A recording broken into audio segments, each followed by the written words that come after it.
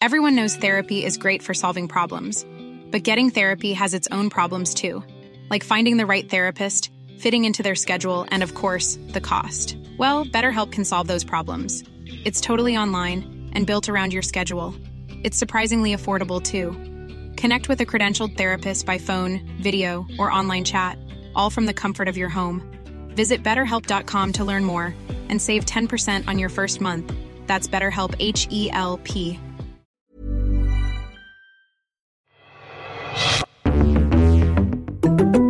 Welcome to Deconstructed. I'm Natasha Leonard, a columnist for The Intercept, sitting in for Ryan Grimm this week.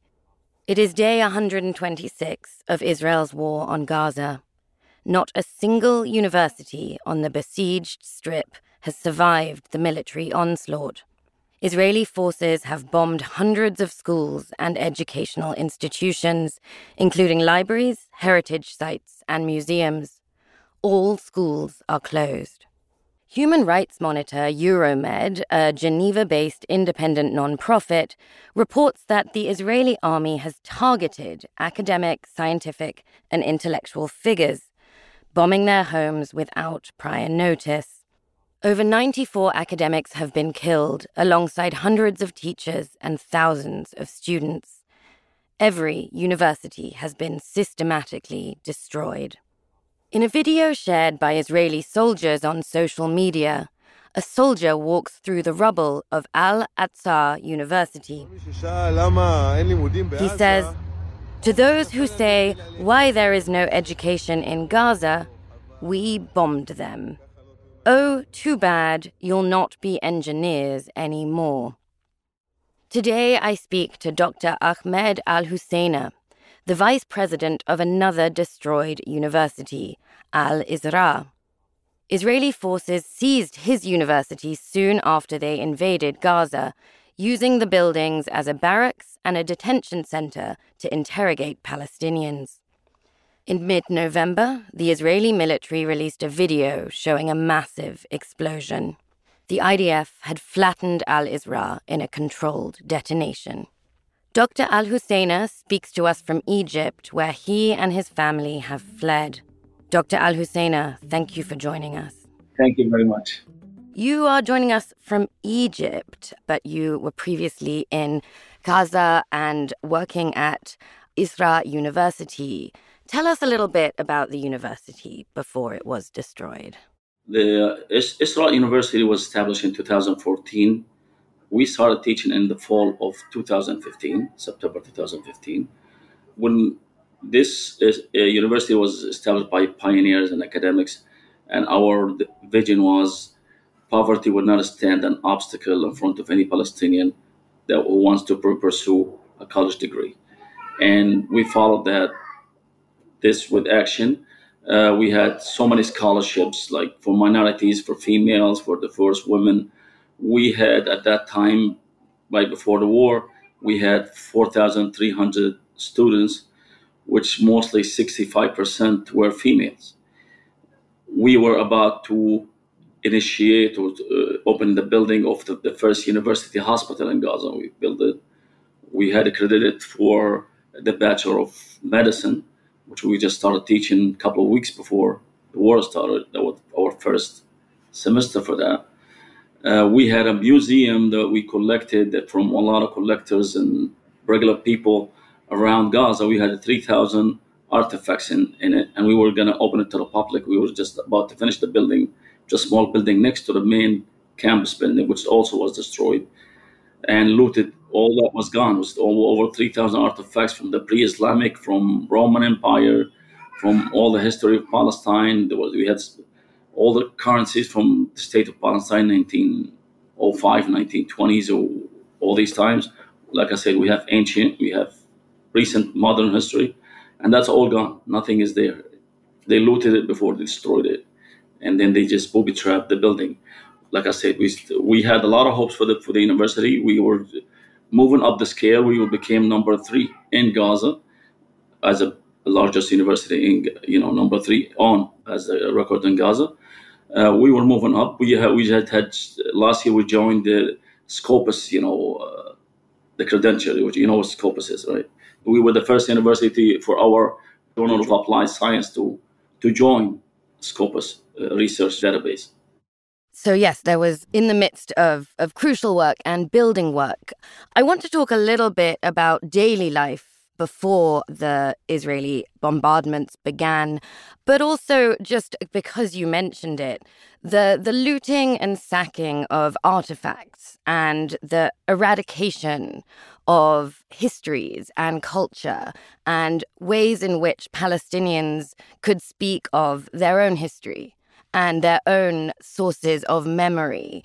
Of course, numerous museums and heritage sites have been desecrated and decimated. Can you talk a little bit more about what that means going forward for being able to speak of Palestinian history and culture and preserve that kind of knowledge production? Like I said, that's all gone, and all the news knows that, like you just mentioned, most of the places that has cultural value or archaeological value to the Palestinian is gone.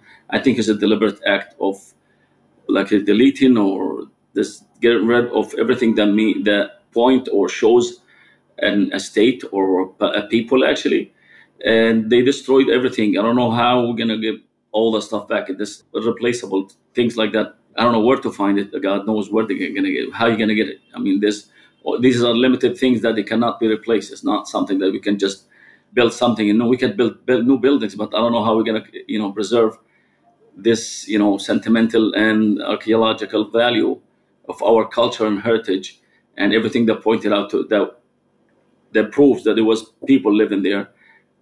That will defy the occupation propaganda says people with no land came to a land with no people. I mean, they're saying the Palestinians had no people. There was no such thing as Palestine, and this thing defies it. And I think that's one of the main reasons they attack these kind of things. They approach trees, they approach even cemeteries. Then how they taken them out. They approach churches. The one of the third oldest church in Palestine also was bombed. So many mosques, hundreds of schools. Every single university was hit somehow, some of them partially damaged, some of them totally destroyed. Schools are all mostly gone. Mosques, hospitals, medical centers, even, like I said, libraries. The oldest library, Gaza City Library, also was destroyed. I don't know what else can you explain this. It is what it is. It is a destruction of everything Palestinian. They want to make Gaza unlivable. And they want to destroy its history. Even if you go there now, you're not going to see anything but rubble and destruction. Over 70,000 of the buildings were destroyed. And I don't know where people are going to even have a life. No, absolutely. So, yes, speaking of that, of life, tell us a little bit about daily life before this particular war. You told us a little bit about what the university was building. Your life and the life of your colleagues and students. Can you give us a sense of what that looked like? Especially because, obviously, it's not like history began on October 7th. I am curious about some of the existing challenges for academics, university life in Gaza and Palestine more generally under Israel's blockade and occupation. Yes, it's... like I said, we were teaching. Life was going fine. We had actually graduated our fourth class in last year, 2023. In August, we had the last graduation ceremony for our fourth class of the university. Life was going on. Like I said, I got accredited for the Bachelor of Medicine. We had so many new programs we just started. We started the Center for Statistics and Surveys to do polls and surveys in Gaza. We had the building ready also inside the main campus, and that was also gone. We had so many hopes for the future. Like I said, the obstacles, we have so many hindrances. Even when we build in the building, you have to get approved for every single piece of cement. They have to get, like they say, you get 2 tons of cement. You have to get approved by the Israeli side. They have to know where it's going, and they have to be supervised by the UNDP on the staff of UNRWA. They have to see it. They had a storage house with cameras that you have to pick up exactly the amount that you need for this particular area. Let's say you're going to build 100 square meters. That's what you're going to need cement for this much. and stones for this much. They calculate everything. So you have to wait in lines and delays and all that. Other than that, everything that you need to buy for laboratories, equipment for laboratories, also was delayed for years. So we order, for example, when COVID-19 happened, we had purchased a real-time PCR. That's the instrument that you use to test for corona. We ordered that time. We still haven't got it till now. They said that it's not allowed. It's not permittable. We had to get involved with the Red Crescent, the ICRC. Also couldn't help. They helped us before last year. We got one of the instruments. They built it up themselves. After so many negotiations, it took us years to get it in. We got it, but the PCR never got there. They said it's forbidden and it's not permittable. I don't know. It says dual use. What they're going to use it for, I have no idea. There's so many things that you're not allowed to bring in, even pipes. They say it's for dual use. Anything they want to deny entry to Gaza, they have the excuse of saying it's dual use. They can use it for something else, and so many things goes under that category. It's delays. So also, when our academics and intellectuals try to travel, there's always restrictions on who can travel. You need a permit from the Israeli side to go to the West Bank. Even you want to go to attend a scientific conference, or you go to visit a university, or even go to the Ministry of Higher Education and Scientific Research. You need to apply for a permit months ahead, and most of the time it's rejected for no reason. It's a security reason. Sometimes they don't even tell you a reason. Sometimes you just tell you it's still pending, and it takes 6 months or 7 months when the occasion is gone. The conference's date is expired and it's gone. So you don't even need to travel after that if you get approved. Same thing for traveling overseas. If you want to go through that, you have to go through the same thing. If you got to go through the border crossing, it's also hell because it's not open all the time and there's so many restrictions. So we had missed a lot of conferences and even our academics to go to another university, to go overseas. We had so many invitations. A lot of people had to cancel. Yes, so even before this war, academic life was under a lot of control and faced many obstacles. Now it has been decimated or put into exile. As mentioned, I'm speaking to you while you're in Egypt. And if you're able to, would love to hear more about your life after October 7th, what you've been through, and your journey to Egypt, and what your life is looking like now. Before the war, I was the vice president for financial and administrative affairs at the university, and I also was teaching in the business department. And we had my house. I had a nice house. I had a vehicle I just purchased, which is also worth burned out rubble, which is cost about $45,000. And we had the house was almost totally destroyed. Not totally. It was mostly. It's unlivable right now. Of course, the university is gone. You don't know what to go back for.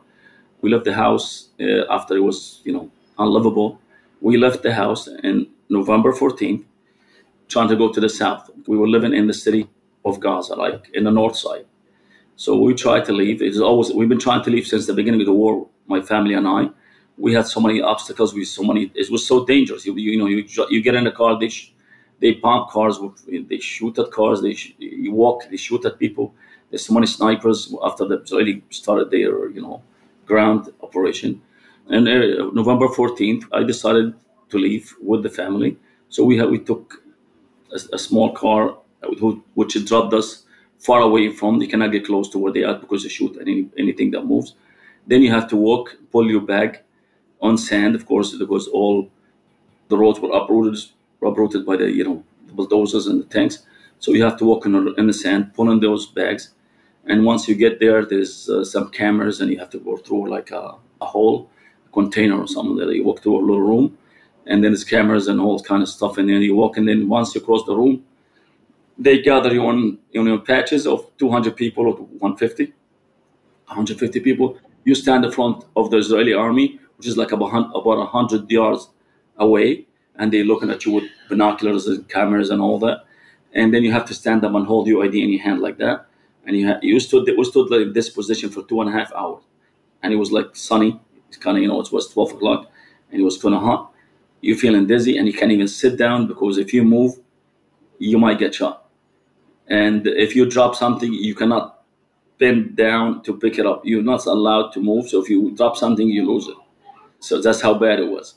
And then while you're standing there, they're making fun of you. They're calling people donkeys and stuff. You red donkey with the red shirt, come on out. You come out. They call you. You come out. You get close to them about, I guess say 30 yards. There's a big ditch in the sand. They make you go in there and take your whole clothes off, everything, totally butt naked. I'm sorry to say that, naked. And a lot of people got through that. Even 65 years old man was there. They have him totally naked. And then to make a turn around, I don't know why they scare off. Then they come out, handcuff you, blindfold you, and take you inside. Like they arrest people. Some people, they make them just sit on the side. They use them as a human shield overnight and let them go in the morning. Some people got arrested and went away to unknown places. Then after, like I said, the 2.5 hours ordeal, they told us, you can walk, just start walking that way. So we start walking. We pulled our bags, our luggage, and what was left of our dignity. We walked about another mile, and then we got to a place where there's a cart pulled by donkeys that we rode on for another 1.5 miles that we have to pay for. And then 1.5 miles later, you get where some people are. You find a taxi, which we took, rented to the border to Rafah crossing, where the Egyptian side is. While we going, walking through, there was bodies on both sides of the road. Once you start walking from the Israeli side, where the Israeli army is, there's bodies on both sides of the road. There's nobody to pick them up. They started to decompose. There's a lot of them decomposing already. And we look at, you cannot see this kind of stuff. I had my granddaughter, she's 3 years old. I had to cover her eyes just not to see this kind of stuff. And once we got there, we to the border, we crossed to Egypt. And which is actually, of course, something that many people are also not even able to do. Even this ordeal, many people are hoping to do. It's expensive, it's difficult, and not possible.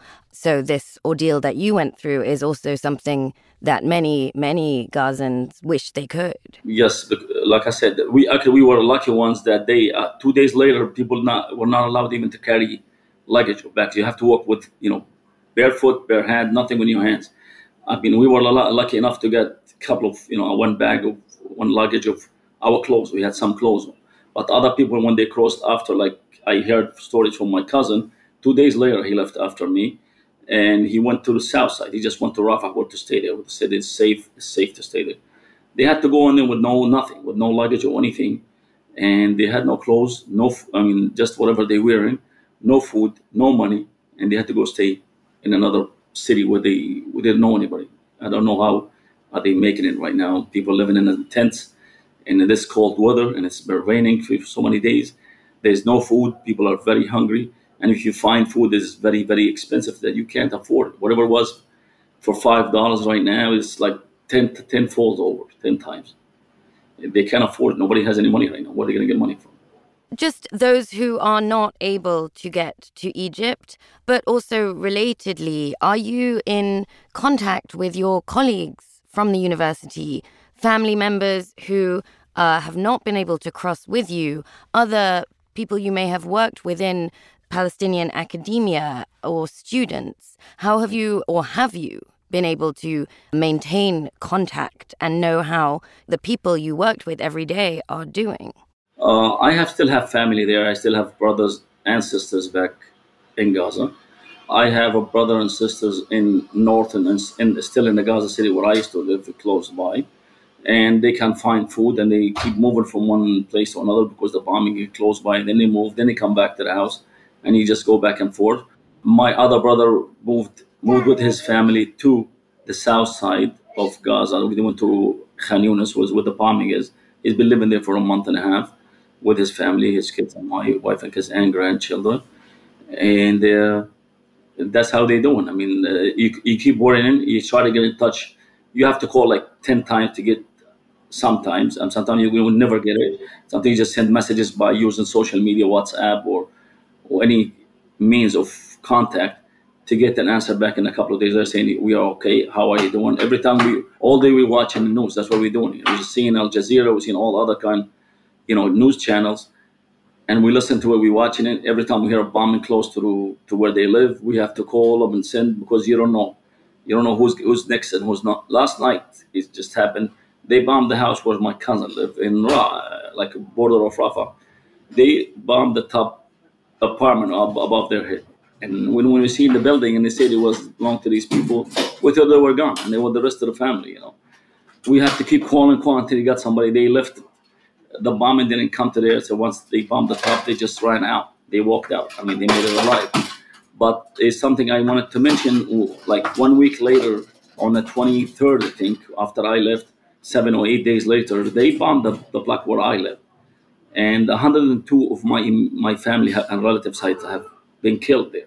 A few of my nephews, my nieces, a couple of my cousins, my uncles, their grandchildren, their wives, their kids, a lot of their families been wiped off the world, wiped off the register, and the problem is they still under the rubble till now. I mean, it's been 2 months almost, or 50 days now, and most of them are still under rubble because you can't get anybody.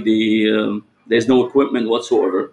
They bombed everything that you can use, and you can't even drive in the street with that. If you call somebody to help, they bomb those kind of things.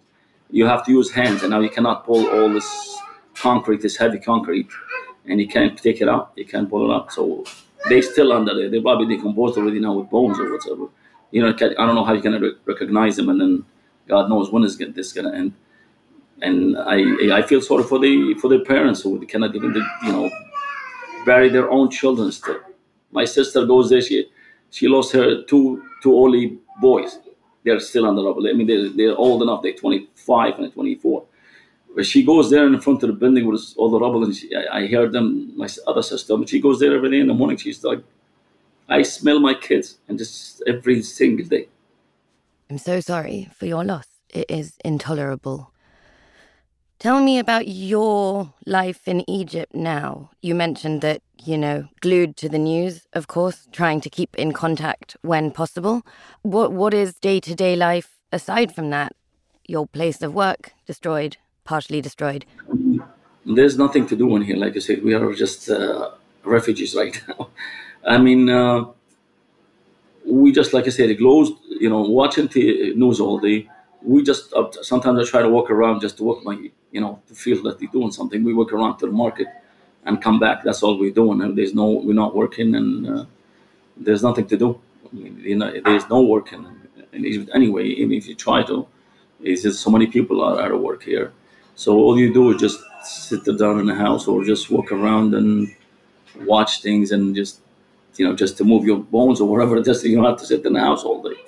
And like I said, my kids also, my two sons here, and they lost their uncles and cousins, and so many things. It's my brother lost his son and with his kids, his grandchildren, all together.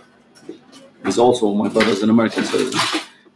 I don't know how hard it is, but there's nothing to do. It's just like I said, news, and I try to get in touch with people back home all day. I get in touch with people sometimes with my colleagues, like you said. Some of them, not all of them. There's some of them already got killed. One of them, Dr. Fadl Abrahim, he's the most prominent psychologist. He's the head of the Department of Clinical Psychology at our university. He got killed with his family also. Bombed his house. Everything was gone. So many people that I know had passed away there like that. Just got killed. Everyone knows therapy is great for solving problems, but getting therapy has its own problems too, like finding the right therapist, fitting into their schedule, and of course, the cost. Well, BetterHelp can solve those problems. It's totally online and built around your schedule. It's surprisingly affordable too. Connect with a credentialed therapist by phone, video, or online chat, all from the comfort of your home. Visit BetterHelp.com to learn more and save 10% on your first month. That's BetterHelp, H-E-L-P. Millions of people have lost weight with personalized plans from Noom. Like Evan, who can't stand salads and still lost 50 pounds. Salads generally for most people are the easy button, right? For me, that wasn't an option. I never really was a salad guy. That's just not who I am. But Noom worked for me. Get your personalized plan today at Noom.com. Real Noom user compensated to provide their story. In 4 weeks, the typical Noom user can expect to lose 1 to 2 pounds per week. Individual results may vary.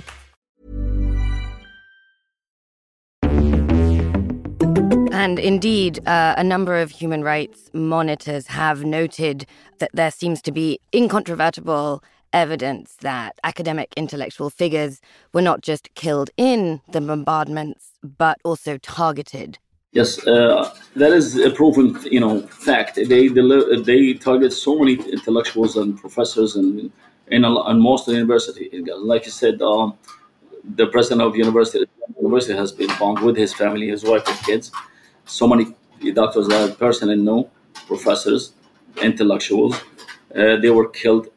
Like journalists, where they were threatened. Actually, some of them were threatened. Dr. Rafat Al-Arari, he was teaching, English literature. He was a poet also. He was raising awareness. He was conveying our message to the world, and he was threatened, and he would kill also. He was bombed with his house. And I think they're targeting intellectuals because they are role models for people. They teach nationalism and they shape opinions. We teach our students self-confidence.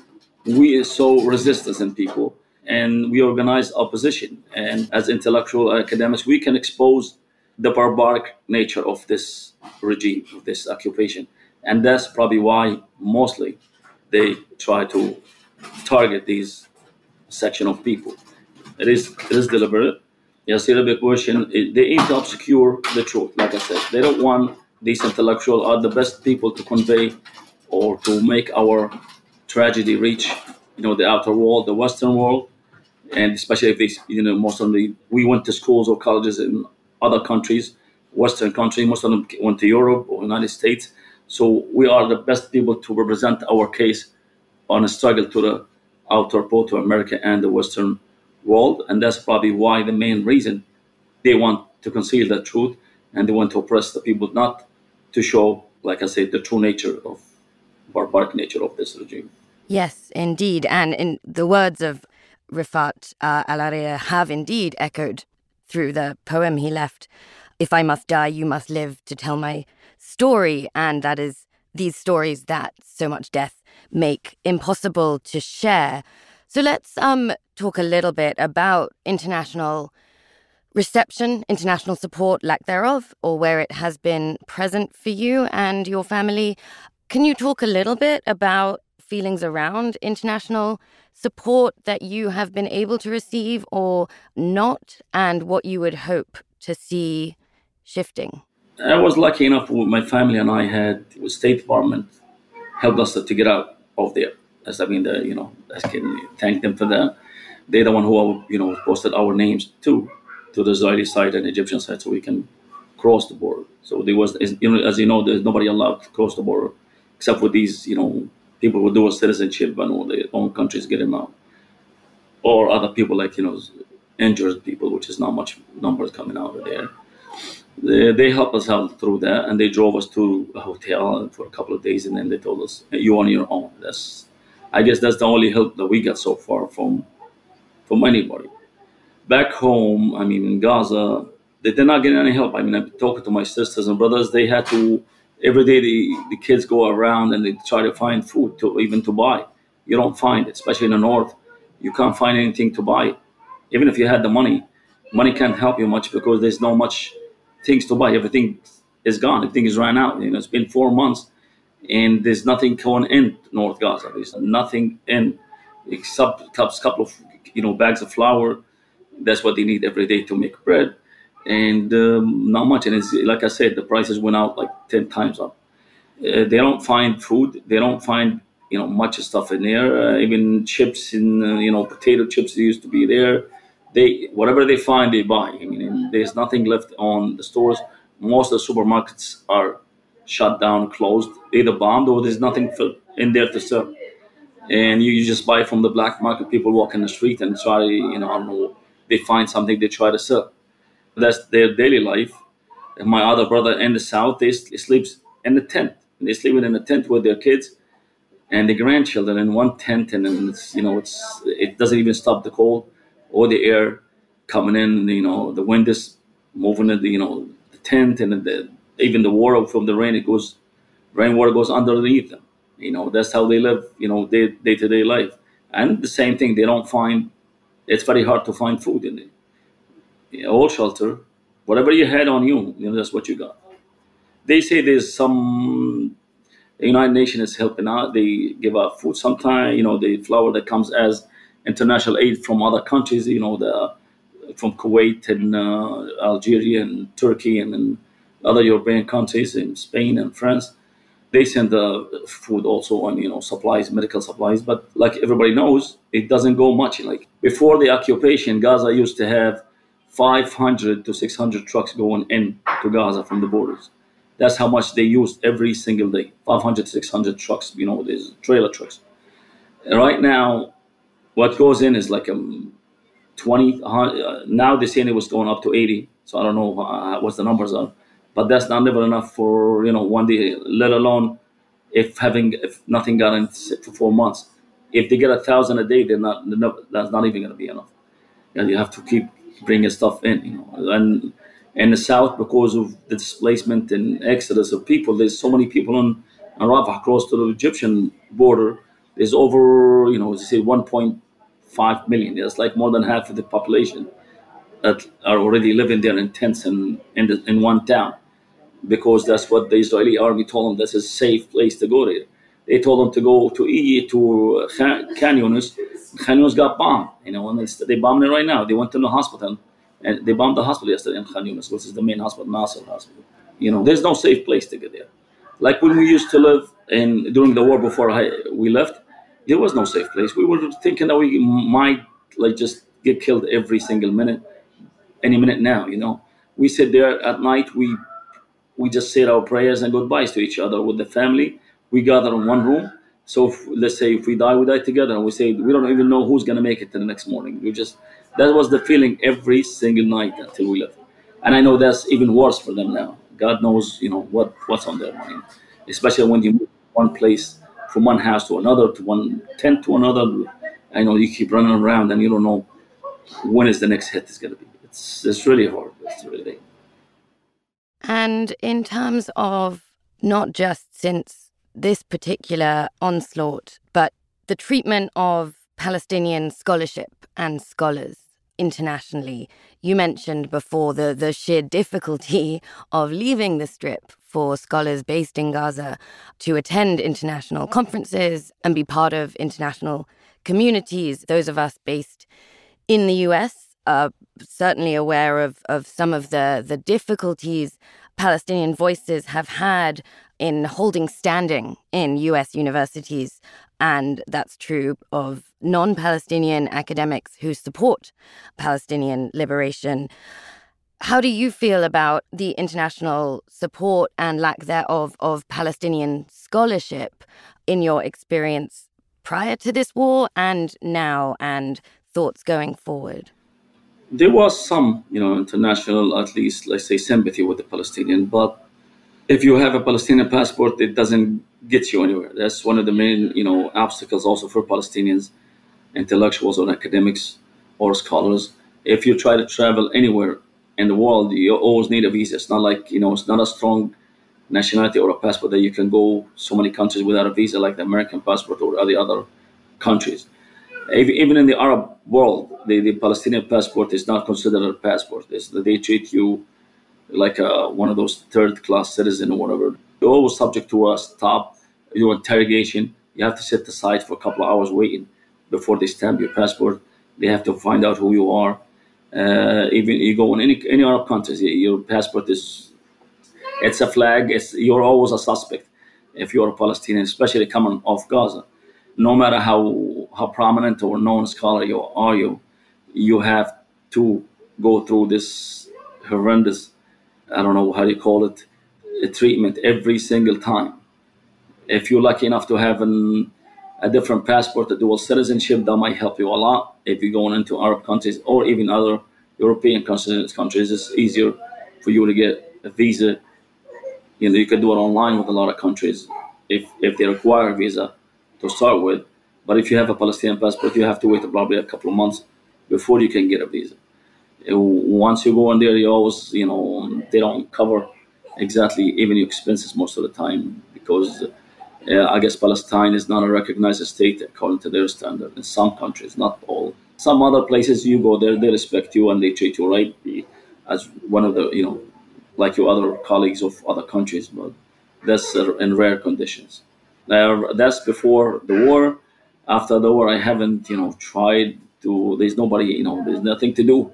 There's no scholars to go anywhere to see how if the treatment has changed or not. But I don't know if it's going to change much, to be honest with you, the way I see it. And given that that feels like the case, and there's a lot of evidence to believe that is the case, tell me a little bit about what it felt like to observe, as was televised and shared in video around the world by the Israeli military, images of the university you were part of, you were building and strengthening, being detonated and razed to the ground in a video that was then shared widely. It's you don't know how to describe this feeling. It's because we have so many memories in that building. We built every single piece of it. We were following up because when we started the university in 2014, it was in a small, like I say, a small campus in the north of Gaza. At that time, we were building this main building. This is one of the biggest or the nicest building in Gaza right now.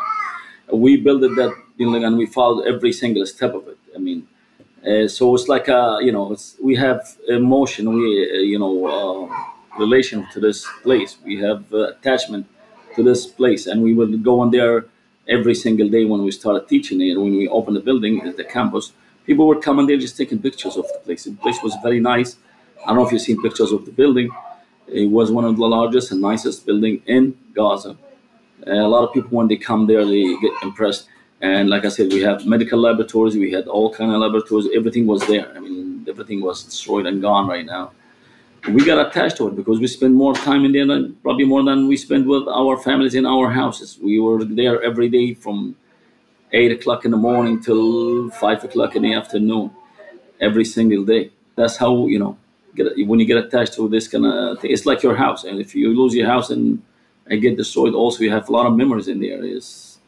You can't describe it. I don't know how long it's going to take to get this back up if we ever get a chance to rebuild what we had in there.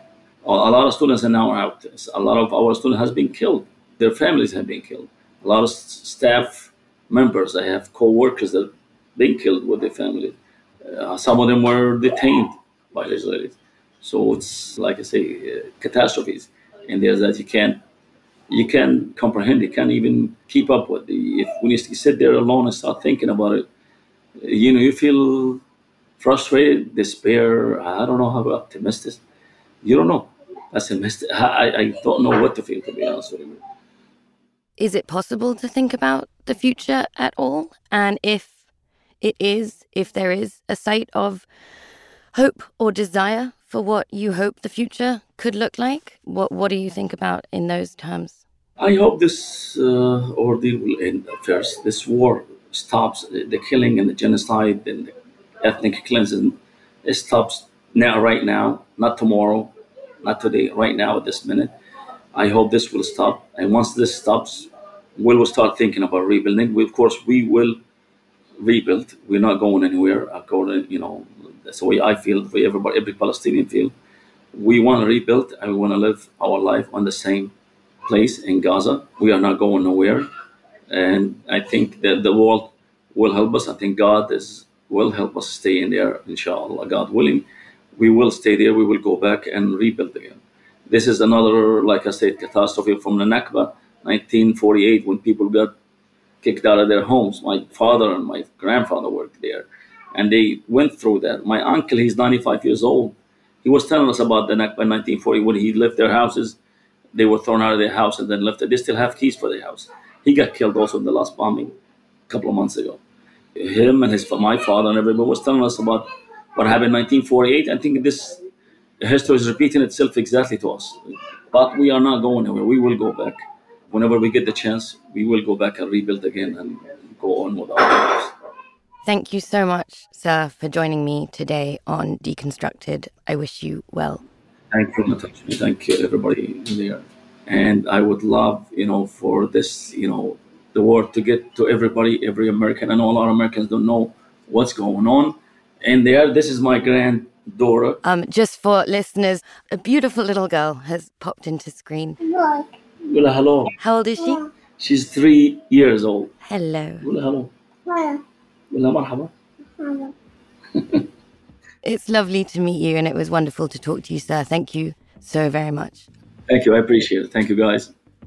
That was Dr. Ahmed Al-Husseina, the vice president of Al-Izra University, a university near Gaza City that Israel first turned into a military base and later bombed and destroyed.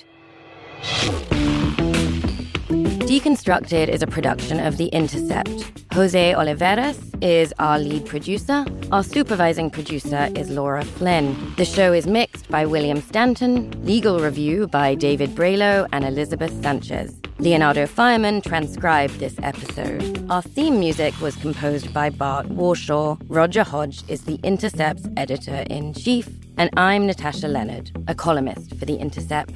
If you'd like to support our work, go to theintercept.com/give. If you haven't already, please subscribe to the show so you can hear it every week.